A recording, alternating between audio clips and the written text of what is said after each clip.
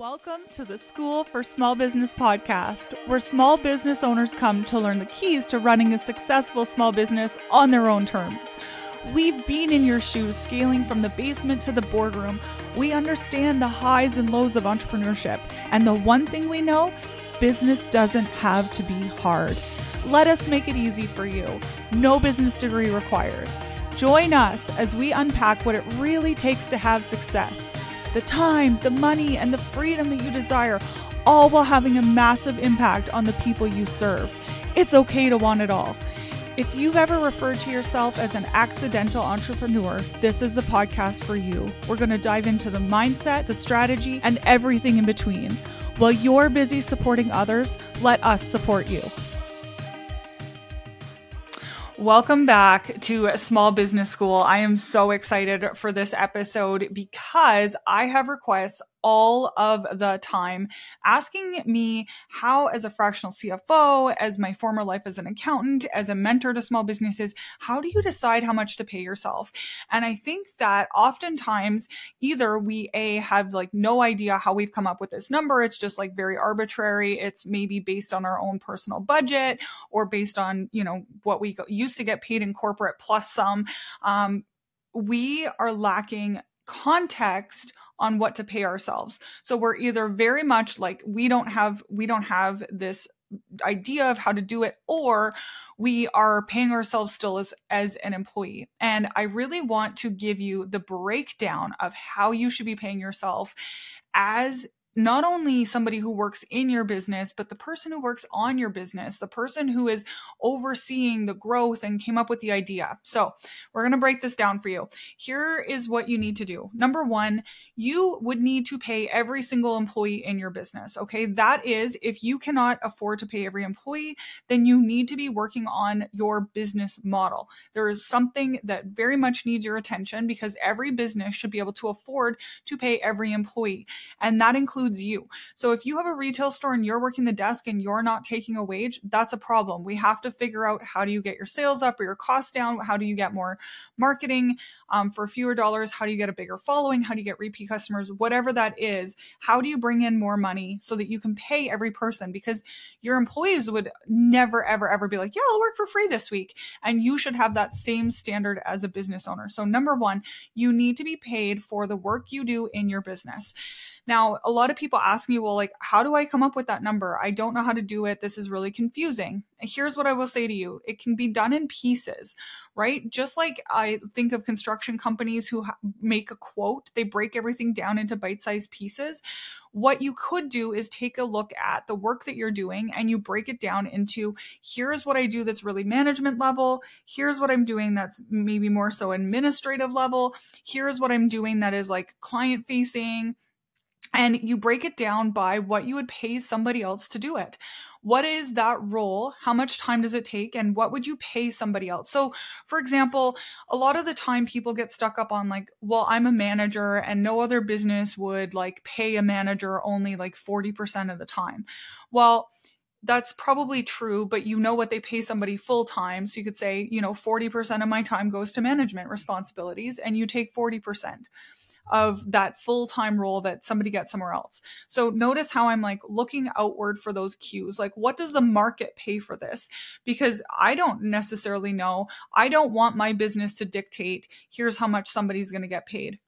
I love that when I'm oh, I can pay you above market. When one of my team members, I'm yeah, I know that you got that at your last job, but I want to pay you more than that. I see more value in that. That's a fantastic feeling, but it is not necessarily, we don't want to be setting our minimums there. So number one, you're going to look at what other people in the market are getting paid. So each role times, maybe a dollarly hour figure, if you know the hours that you're working, or a percentage of a full-time person with this kind of experience would be paid this. Another great example is, If you're a chiropractor, your chiropractors are typically paid a percentage of the fees that they bring in. So how many dollars are you bringing in and what percentage of fees?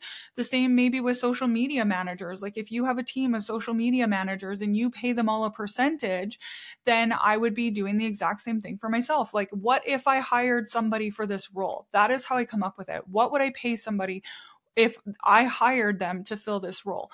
So when you piece together all those different parts, like as the owner of the business, maybe we're playing admin assistant or executive assistant, and we're playing, on top of that, we're playing the person who does the work for the clients. And then on top of that, we're like managing the business. And when you add those in, you've broken it down, you got those bite-sized pieces and you add those together.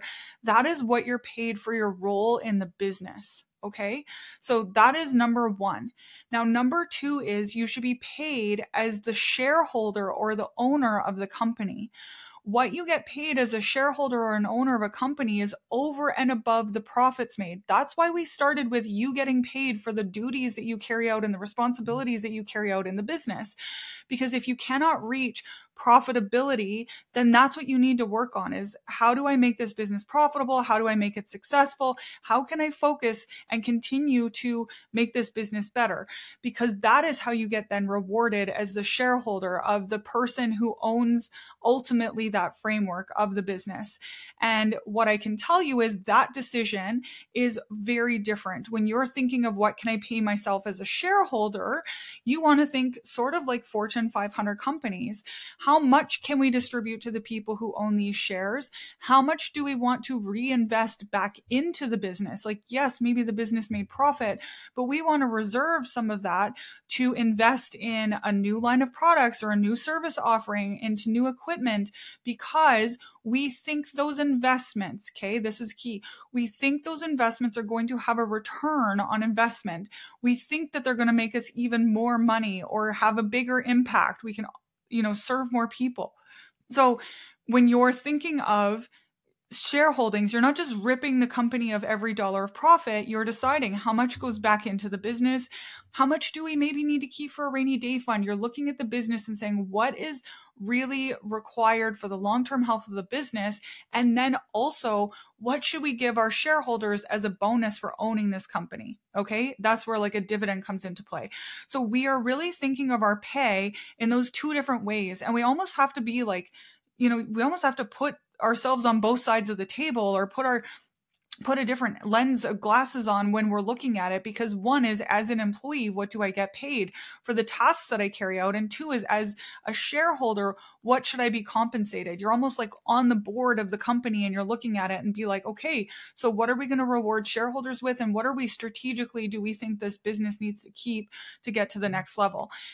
Hey, phenomenal entrepreneurs, have you ever caught yourself saying it's lonely at the top? That's because you haven't met the Small Business Club, the wonderland where business brains and hearty laughs collide. At the Small Business Club, we connect, we support, we laugh, and maybe shed a tear or two, because entrepreneurship is a roller coaster. It's not just about swapping business cards, though. We're trading jokes, wisdom, and some mildly embarrassing stories of our startup blunders. The Small Business Club is where your business grows and your circle of friends does too. And hey, it's all online. It's free. It's fun. It's fabulous. Join the Small Business Club now, because behind every successful entrepreneur, there's a group chat hyping them up. Click the link in the show notes to be added to the list so you're aware of all the dates where we meet, and come find your community. Now, this is the key that I really want to highlight to people, is we typically miss this line of thinking. We miss looking at the business like we are detached from it. We are so in it. We forget to act like the shareholder. We forget to act like that director from a board of directors. We forget to look at things like, well, what if this is a company I invested in? What, not just like, okay, this is my company, but if a friend of yours had a small business and you gave them money to invest in it, the expectation is that they're going to grow that company. The same thing when you invest in the stock market. So as a shareholder, you want to be looking in and saying, like, is this company doing well? How is that running? And that is the other piece behind like really taking control of the finances, not necessarily about your pay, but of being in that role where you're looking at the finances of the company and really having a handle on them. Is that ability to look at things from the outside in and say, is this business healthy? Would I invest in it? Right? Does this business make decisions? Does this business, carry a lot of risk?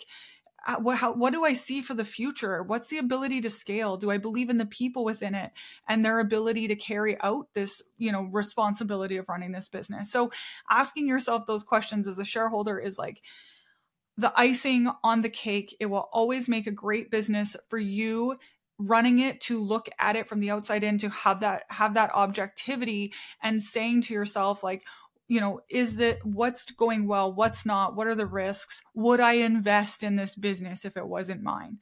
And that will give you a good indication of when all of a sudden you're like, ooh, I would say I would do this and I would do this and I think they should do this. And that's going to tell you what your next right steps are in growing your business in your way and your model and all those different like intricacies that are just made for you.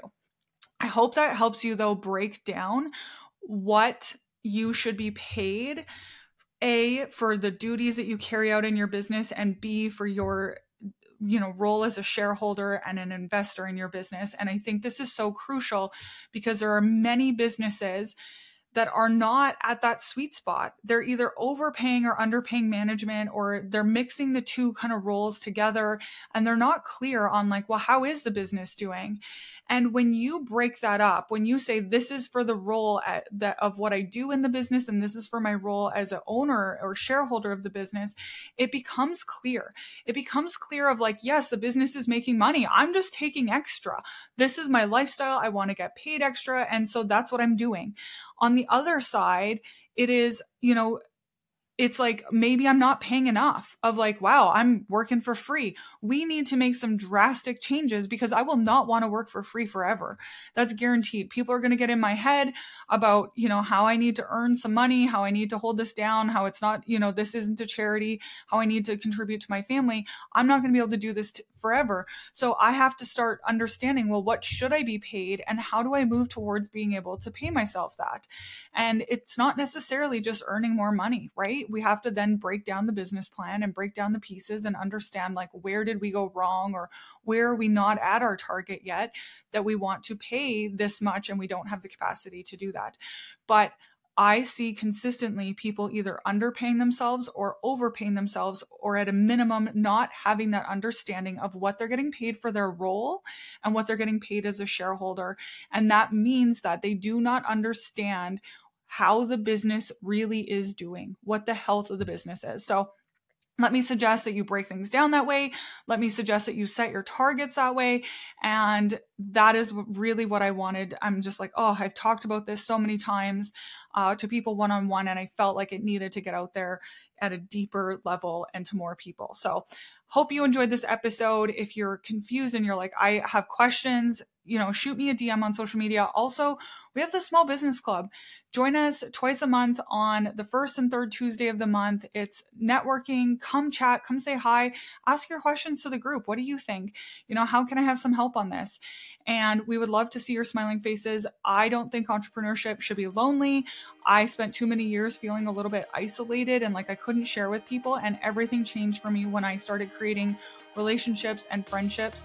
And I think that is so important. So you could also join us at the Small Business Club first and third Tuesday of the month. And I can't wait to chat with you next time.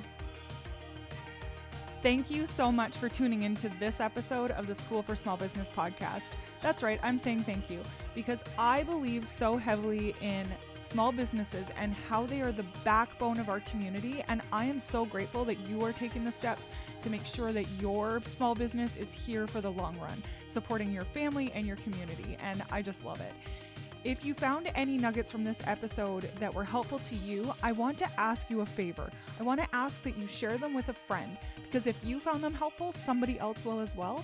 And it's that concept of the rising tide raises all ships. So please go ahead and share with a friend, whether it's on social, Maybe you're sending them an email the old school way. I don't know, you want to send a letter, but any way you want to share, I would just be eternally grateful. And as always, please just shoot me a DM on Instagram. I love to chat with small business owners.